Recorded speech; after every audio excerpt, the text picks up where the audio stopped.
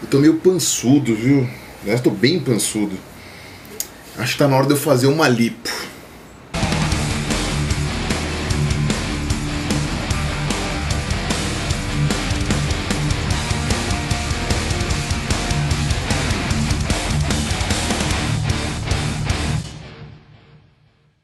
Olá pessoas, este é mais um vídeo meu aqui na internet. Aproveitando que eu mostrei a minha pança feia, vou mostrar aqui essa camiseta super legal que eu ganhei de presente do meu amigo Diboso lá de Curitiba, tá? Ele junto com um amigo dele, Igor, e mais um, se não me engano, montaram uma camiseteria chamada Dopel. Eu vou deixar aqui embaixo o link para vocês verem, dar uma conferida para dar uma força pro meu amigo. Se vocês gostarem das estampas, claro, eu gostei bastante. Tem essa aqui e tem mais outra que eles me deram também, que quando eu estiver usando eu mostro para vocês. Eu tô fazendo esse vídeo aqui porque essa semana aconteceu um acidente, uma situação muito triste com a, não sei, modelo, atriz, X, não sei qual é a profissão oficial dela, Andressa Urach, ou Urach, ou Urach, eu não sei como é que fala o sobrenome dela. O que aconteceu é que ela aplicou uma substância proibida pela vigilância sanitária nas pernas para ficar com um colchão grandão, acho que chama hidrogel a substância, eu não manjo nada de estética, então vamos desculpar se eu falar besteira. Foi internada às pressas essa semana porque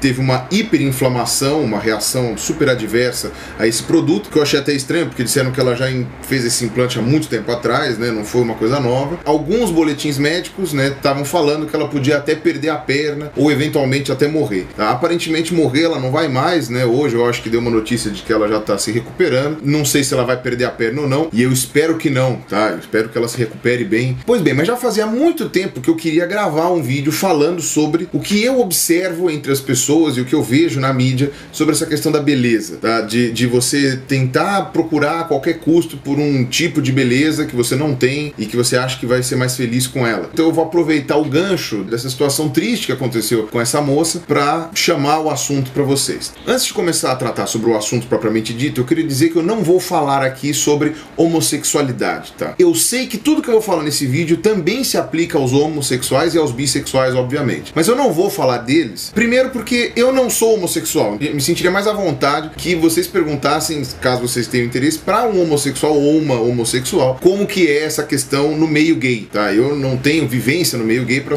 poder dizer como é que é essa questão da ditadura da beleza. Eu sei que existe, mas eu não vou tratar nesse vídeo também, porque senão o vídeo vai ficar muito mais extenso do que ele já costuma ficar normalmente. Segundo, essa questão do padrão de beleza eventualmente envolve também um certo racismo, tá? Então você tem efetivamente algumas etnias preferidas nesse tipo de padronagem que a gente possui, mas eu também não vou entrar nesse aspecto racial, porque senão aí eu vou gerar uma polêmica monstruosa e eu nem tenho leitura suficiente para isso. Então, me desculpe, eu vou tentar focar em outros aspectos do meu vídeo. Bom, basicamente, o culto à beleza, a determinação do que é beleza, do que é belo e do que é feio, sempre houve na espécie humana, tá? Então você vê isso naquelas estátuas gregas, nas estátuas romanas. Essa percepção biológica do que é bonito e o que é feio, às vezes tem a ver com você identificar saúde ou doença em uma pessoa, perigo de contaminação e, obviamente, você poder achar bons parceiros sexuais, ou seja, bons genes. Então você vai encontrar isso nas mais diversas espécies, não apenas na humana. Na humana apenas é que a gente convencionou chamar de beleza e feiura. Eu comentei um pouco sobre isso naquele meu vídeo Sim, Somos Todos Macacos, quando eu falo do Vale da Estranheza. Se vocês quiserem, eu vou deixar linkado aqui embaixo para vocês verem. Bom, até onde esse culto à beleza, esse culto ao corpo pode nos levar, entendeu? Ele pode nos levar até um ponto nefasto. Eu me lembro até hoje, em 96, que aquela modelo Cláudia Alice, que era magérrima, resolveu fazer uma lipoaspiração para tirar a gordura, sei lá da onde, e acabou tendo um choque anafilático e quase morreu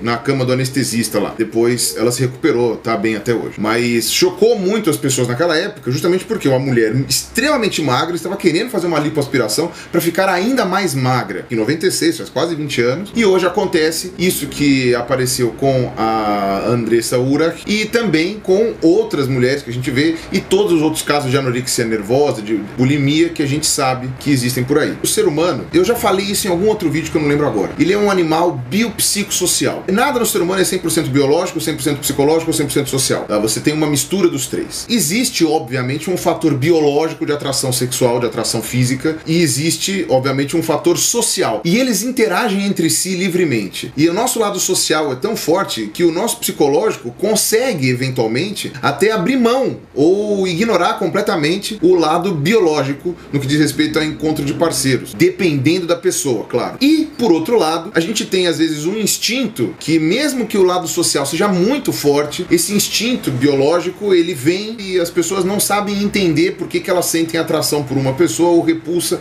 pela outra. Então, isso é sempre muito misturado, tá? É muito difícil você separar um do outro. De qualquer jeito, a gente tem um range, uma amplitude do que é aceitável do ponto de vista sexual, de atração sexual, que é muito grande. Não sei se vocês estão habituados a vários vídeos meus, eu coloco barrinhas graduais. Eu já coloquei essas barrinhas no meu vídeo explicando a mente descontínua, eu já coloquei essas barrinhas no meu vídeo sobre homossexualidade, já coloquei essas barrinhas no meu vídeo criticando lá o Gary Yourofsky, lá o vegano. Então eu vou colocar aqui de novo uma barrinha. Então vamos dizer que essa barrinha aqui embaixo é a barrinha do aspecto estético humano. A gente tem uma capacidade de aceitar como bonito, biologicamente, um espectro muito grande dessa barrinha. Ou seja, a gente consegue achar bonito a maior parte dessas nuances estéticas dos seres humanos, do ponto de vista biológico, sem contar o social e o psicológico. E você tem, claro, algumas porções aqui nas extremidades, em geral, que você não consegue achar bonito de jeito nenhum. Essas pessoas que não são atraentes, e infelizmente elas existem, não há o que fazer, o mundo não é justo mesmo. Essas pessoas que estão fora do espectro do aceitável como beleza dentro da espécie humana, elas têm que compensar exatamente no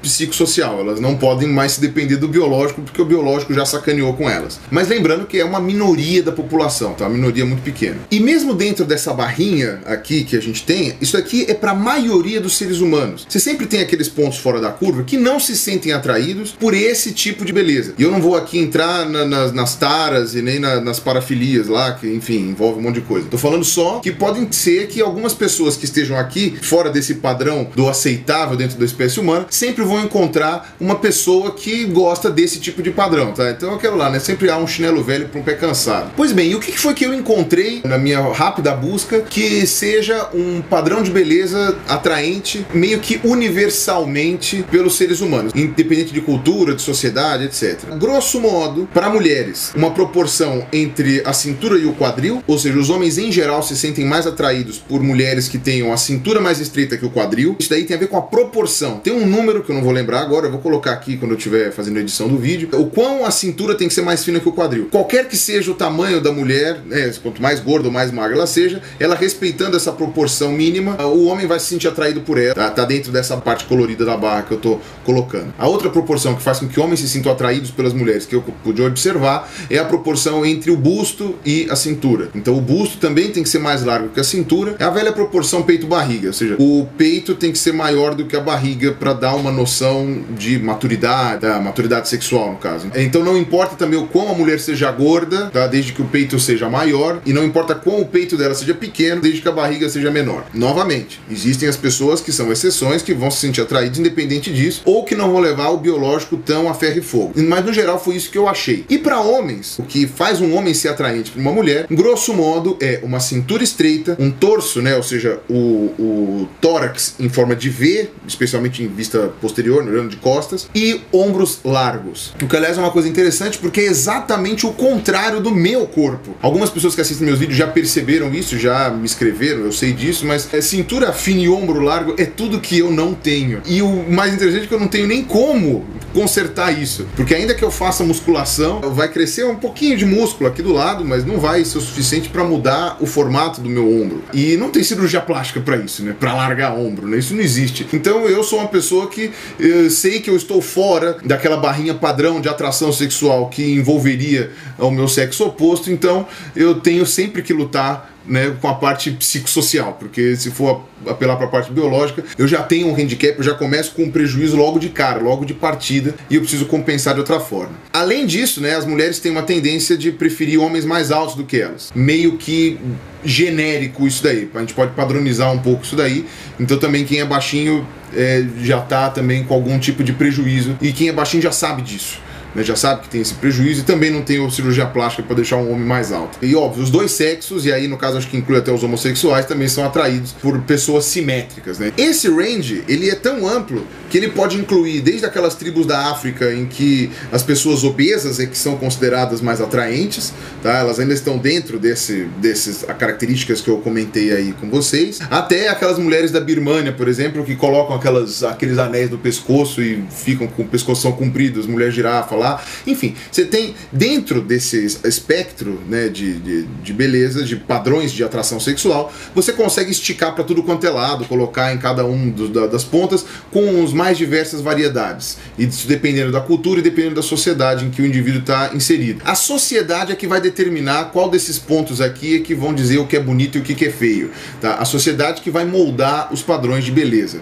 Geralmente quem faz isso são os líderes, ou seja, os machos e fêmeas alfa, porque nós somos animais extremamente hierárquicos, assim como quase todos os primatas. Se você for olhar uma tribo de babuínos ou uma tribo de chimpanzés, você vai perceber que o macho alfa geralmente é aquele macho mais forte, eventualmente ele é o maior, não necessariamente, mas ele é obrigatoriamente forte, e aquele que melhor defende a tribo contra as agressões do ambiente. A fêmea alfa, em geral, principalmente em babuínos, né, que eu andei olhando, ela é geralmente aquela que melhor consegue achar comida e também aquela que melhor consegue perceber sinais de perigo e então por isso coloca em proteção, né, aquelas outras fêmeas que não têm uma sensibilidade tão grande. Então, geralmente, os alfas dessas espécies têm essas características. E os outros membros do bando vão almejar ser como os líderes. Eles querem conseguir ser como eles. Então eles também querem ser fortes e protetores no caso dos machos e também querem ser atentos e bons para achar comida no caso das fêmeas. Esse é o modelo deles. É o modelo de beleza, digamos assim, deles. Lembrando que também há estudos mostrando que a posição de dominância, né, nessas tribos de babuínos e chimpanzés também geram estresse para os líderes. Ou seja, apesar do líder ter mais poder comer a melhor comida, poder, sei lá, copular com as melhores fêmeas ou machos, ainda assim você tem um estresse que é gerado pela responsabilidade, pela dominância em si. Ou seja, é igualzinho acontece em seres humanos. Em que acontece exatamente a mesma coisa, né? Durante milênios da história da humanidade, o macho alfa, o líder, era um soldado, né? Um guerreiro, um homem forte, capaz de proteger a tribo e o bando que vivia. E a fêmea alfa sempre foi aquela mulher que também tinha o talento melhor para poder proteger a tribo de problemas e também ser muito fértil, né? Então o modelo físico dela sempre foi um modelo de fertilidade. Mas as sociedades foram mudando e os líderes foram mudando também. E os critérios para escolher os líderes foram se alterando. Tá? Não necessariamente o mais forte precisaria ser o líder. Poderia ser o mais rico, quando mudou a sociedade para o dinheiro. Poderia ser aquele que tem maior poder de persuasão. E aí esse líder que era escolhido, né, ou essa líder nas pouquíssimas sociedades matriarcais que a gente teve, é que ditavam a moda da época, da ocasião, né, para cada tribo ou bando em que eles viviam ao redor do globo. Hoje a gente continua fazendo isso. A gente continua escolhendo machos e fêmeas alfa. Isso fica bastante evidente na adolescência, que eu costumo dizer que é a fase mais babuíno que a gente tem, né? Porque na adolescência a gente hierarquiza todo mundo, faz aquele sistema de castas que é quase natural, que você também escolhe fêmeas e machos alfa e todo mundo almeja ser eles, ou enfim. Você vê que toda a sociedade ainda faz isso, né? Mesmo não estando na adolescência, só que os machos e fêmeas alfa não são mais necessariamente os nossos líderes políticos, executivos. Hoje a gente tem a publicidade, hoje a gente tem as formas de entretenimento, hoje a gente tem aquela mudança do que seria o estereótipo de um herói, que eventualmente poderia gerar um líder no passado. Hoje um herói não precisa necessariamente ser um soldado, por exemplo. E a gente tem até, podemos dizer, a democracia, que com a substituição de líderes de tempos em tempos também, pode ter ajudado na quebra do padrão macho e fêmea alfa como sendo o líder do Estado. Eu não sei se eu estou falando besteira aqui, mas me parece coerente. Hoje, os nossos machos e fêmeas alfas, eles são atores e atrizes, cantores e cantoras, atletas dos mais diversos esportes. São quase todos eles do mundo e do mercado do entretenimento, gerados principalmente pela propaganda. Hoje são essas pessoas que o povo almeja ser. São eles que o povo almeja copiar e ser igual. Exatamente do mesmo jeito que almejam aqueles indivíduos de castas mais baixas nas tribos de babuínos. Eles querem ser os machos e fêmeas alfa. Por exemplo, no começo, quando surgiu o mercado da moda, eu acho que nos idos dos anos 50, assim, mais ou menos, aquelas pessoas que vestiam uma roupa que tinha um corte novo ou uma estampa diferente, elas eram chamadas de manequins. As mulheres e homens que experimentavam essas roupas, elas eram manequins, eram quase como bonecos vivos, que mostravam para os compradores, os possíveis compradores, como que aquela roupa caía, como que ela se adequava no corpo das pessoas e se aquilo ia vender ou não, se ficava bonito ou não. Com o tempo, esses manequins, né, foram sendo chamados de modelos. E modelo é uma palavra que deriva de forma mesmo. Um modelo é um padrão ideal, é algo a ser seguido, ou seja, você segue um modelo para fazer determinada coisa, você segue um padrão. Então, muita gente já falou sobre a desumanidade a qual muitas modelos são submetidas no mercado da moda, principalmente por ter que estar sempre num nível de magreza abaixo do tolerável para um ser humano saudável. E muito também já se falou na mídia sobre a crueldade com a qual os donos, né, desse mercado de moda tratam as modelos que adentram nesse mundo, tá? Apesar de muitas delas ganharem bons salários, né? Você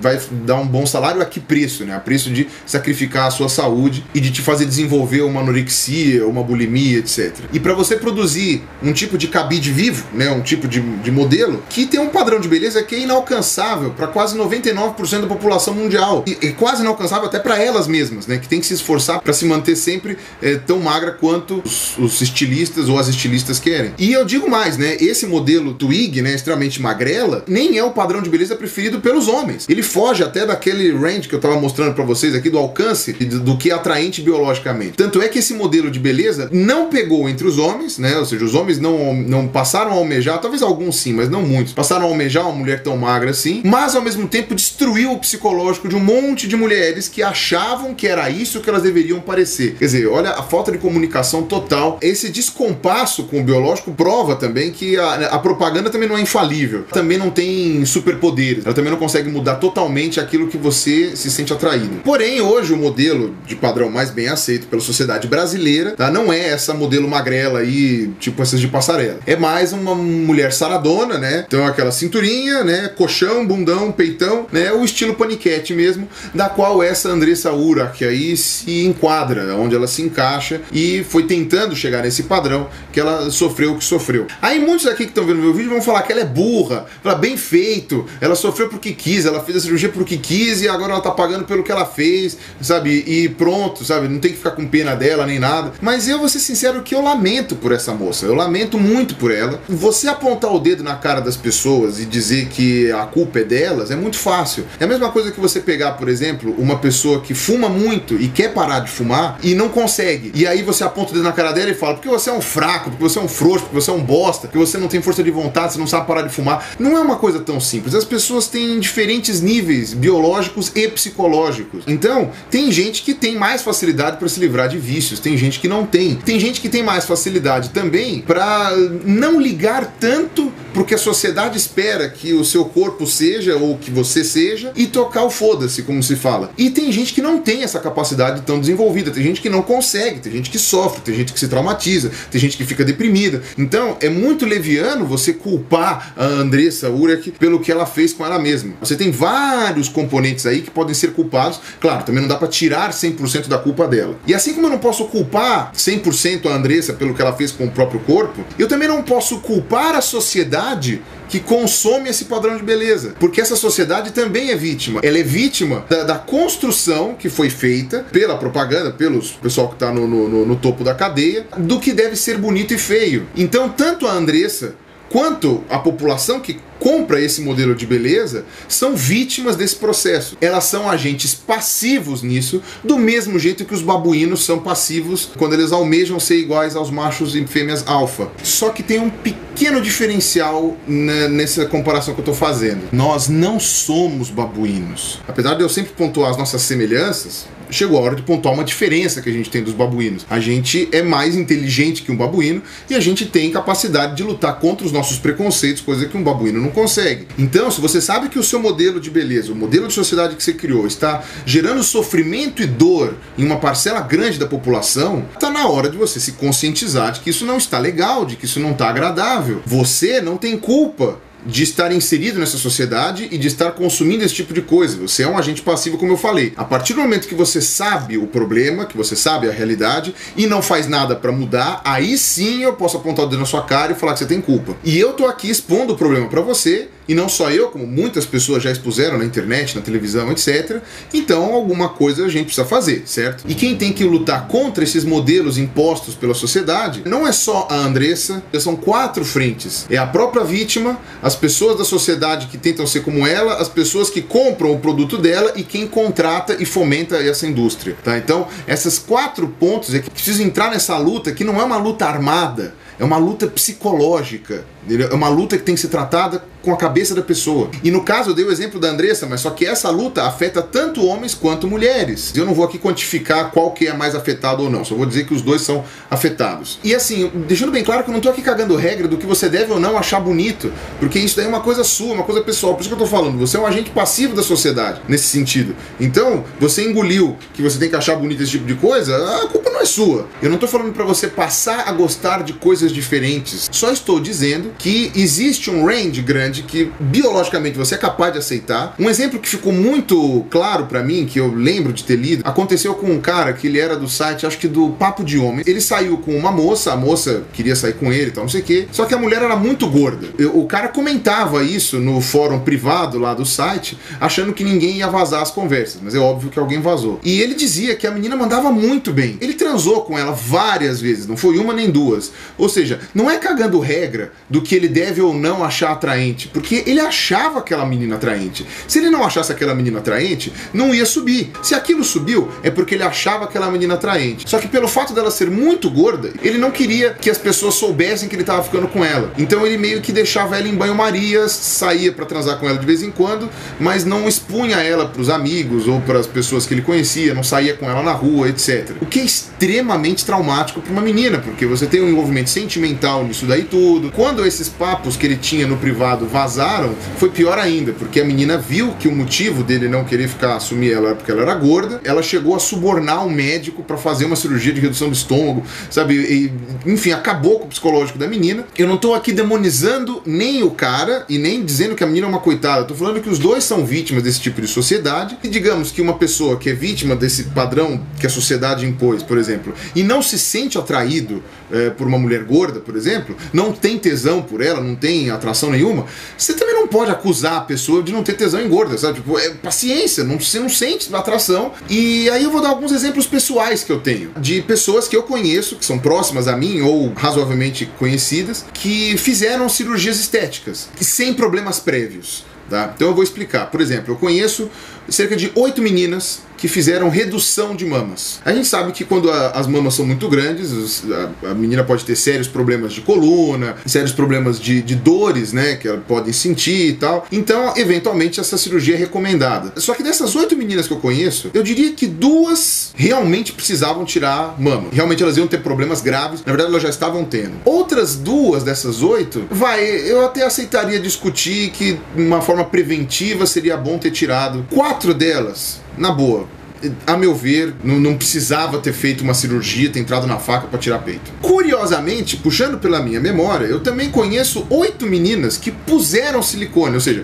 fizeram o caminho inverso, aumentaram as mamas. Dessas 8 meninas também, 2 realmente eram indistinguíveis de um menino, sabe? Elas não tinham peito nenhum.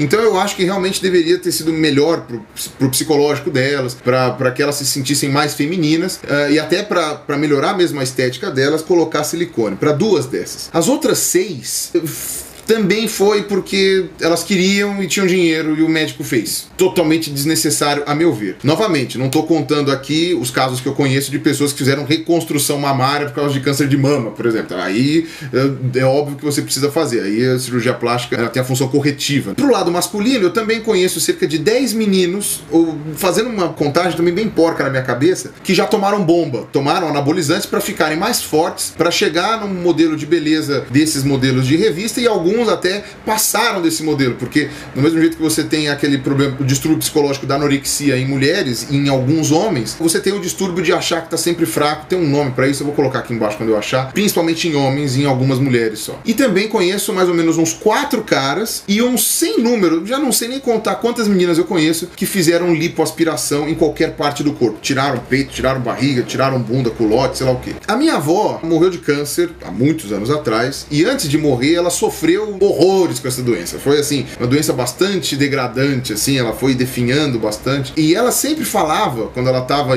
indo para algum processo cirúrgico ou para uma anestesia, alguma coisa assim, que ela não entendia como que alguma pessoa poderia voluntariamente querer se internar num hospital, ser cortada viva para ser anestesiada, enfim, por uma razão estética. Tá? Ela não entendia isso no auge do sofrimento dela, das dores terríveis que ela sentia, etc. Podem ficar tranquilos que eu não vou aqui concordar 100% com a minha avó, mas serve para ilustrar também algum tipo de cuidado que a gente precisa ter com relação a uma cirurgia plástica. Uma cirurgia plástica sem problemas prévios, ou seja, que não seja para corrigir um defeito facial, fazer um enxerto, você precisa pensar muito bem se você realmente precisa fazer essa cirurgia, se você precisa tomar uma anestesia geral, se você precisa gastar todo esse tubo de dinheiro, e se você não teria outras alternativas melhores. Será que uma dieta não resolveria? Será que uma musculação não resolveria? Ou principalmente, será que um psicólogo não resolveria? Será que um psiquiatra não resolveria? As cirurgias que eu vejo hoje é que elas estão muito banalizadas e eu não vejo nada de positivo nisso. Vai ter gente que vai falar, é ótimo que todo mundo tem dinheiro pra fazer. Não acho bom, não acho bom. Desculpa, me chama de quadrado, de retrógrado, sei lá o quê. Eu chuto, e agora é chute do Pirula, tá? Posso estar errado, que 80% das cirurgias plásticas que são realizadas hoje no país, sem motivos prévios, né, sem razões prévias, como essas corretivas que eu falei, poderiam ser resolvidas com um psicólogo ou um psiquiatra. Sabe, o problema não tá no corpo da pessoa, tá na cabeça da pessoa. Tanto é que um monte de pessoas que fizeram cirurgias corretivas dessas que eu acabei de citar pra vocês, que aumentaram, tiraram peito, tiraram barriga, tiraram não sei o quê, um monte delas continua infeliz com o próprio corpo mesmo depois do procedimento cirúrgico. Não adiantou nada do ponto de vista psicológico para aquela pessoa se aceitar, para ela se achar melhor. Adianta no primeiro mês, no segundo mês. Teve inclusive o caso de uma menina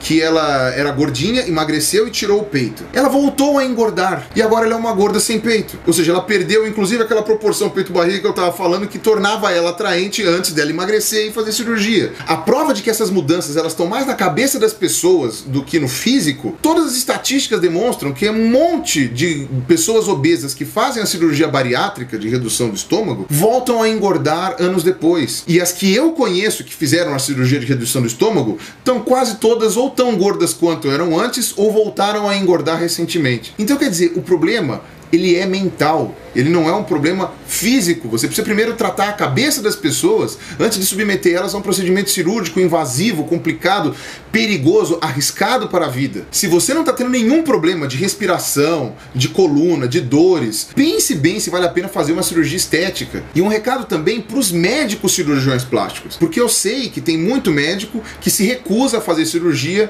em meninas ou meninos que aparecem lá reclamando de qualquer besteira. Mas tem muito médico que não recusa porque não está nem preocupado com isso. A pessoa pediu, ele faz. Meus amigos, vocês não são decoradores de ambiente, que simplesmente o cliente mandou você pintar a parede de azul e você vai pintar e obedecer e o gosto é do cliente. Vocês estão lidando com seres vivos, vocês estão lidando com pessoas. Então não é porque uma pessoa acha que precisa de silicone, chega no teu consultório e fala, eu mando você pôr silicone, eu pago e você põe. Que você tem que fazer isso. Você tem que ter um mínimo de responsabilidade no que você está fazendo. Se a pessoa não precisa de silicone, você não tem que fazer isso com ela. Tem muito médico que só pensa em dinheiro. E inclusive porque esses médicos muitas vezes eles são vítima também desse modelo de beleza que a sociedade construiu. Tá? Ou seja, eles enxergam que se a pessoa quer colocar o silicone, quer ficar bombada, quer tirar a barriga, quer não sei o quê, ela está ficando mais bonita, porque o próprio médico acredita nesse modelo da revista que está sendo vendida. Então a minha sugestão é que você, médico que costuma fazer cirurgias plásticas, antes que você recomende a faca direto para um dos seus ou para uma das suas pacientes, que você recomende um psicólogo ou um colega psiquiatra. E dependendo do diagnóstico que eles derem, você também se trate com um psicólogo, com um psiquiatra, porque você também está sofrendo do mesmo mal que esses pacientes que estão vindo te procurar. E por fim, concluindo, para tirar um pouco a esperança também do pessoal aí que levanta a bandeira de que a gente tem que lutar contra a sociedade opressora e tal, não existe, que eu saiba, e me apresentem alguns se for possível, mas não existe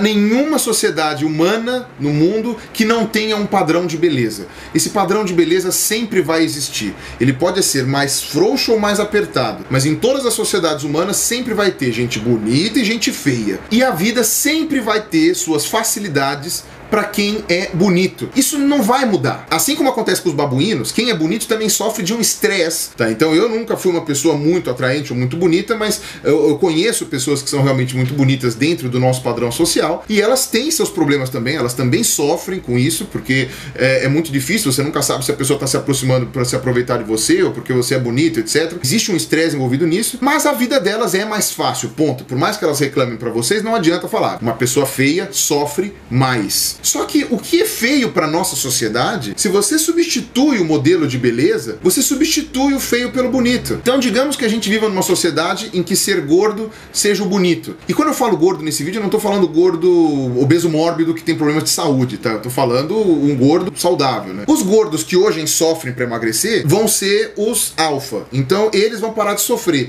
Mas os magros, aquelas pessoas magras que estão na condição de alfa, vão passar a ser aqueles que vão sofrer bullying, vão ser o outro extremo. Então não adianta você trocar 6 por meia dúzia. Toda a sociedade sempre vai ter um modelo de beleza que vai oprimir alguns e premiar outros. Ou seja, a mudança do nosso paradigma não é garantia de felicidade para todo mundo. Não é. Por isso que o que eu acho que a gente pode fazer é, aprender a gostar de si mesmo, reconhecer que você não é um padrão de beleza e se aceitar como você é. E eu reconheço que isso não é fácil, isso não é uma tarefa simples, nem eu digo que eu tenha plenamente alcançado isso, por exemplo. No que diz respeito à sociedade, a gente não tem que substituir o modelo de beleza que existe hoje. A gente pode afrouxar esse modelo. Olha o range que eu mostrei pra vocês aqui dessa barrinha, possível, biologicamente falando, para atração humana, para atração sexual. Olha o que aconteceu com esse rapaz aí, desse papo de homem aí, que tinha atração sexual pela gorda lá, só que socialmente foi reprimido.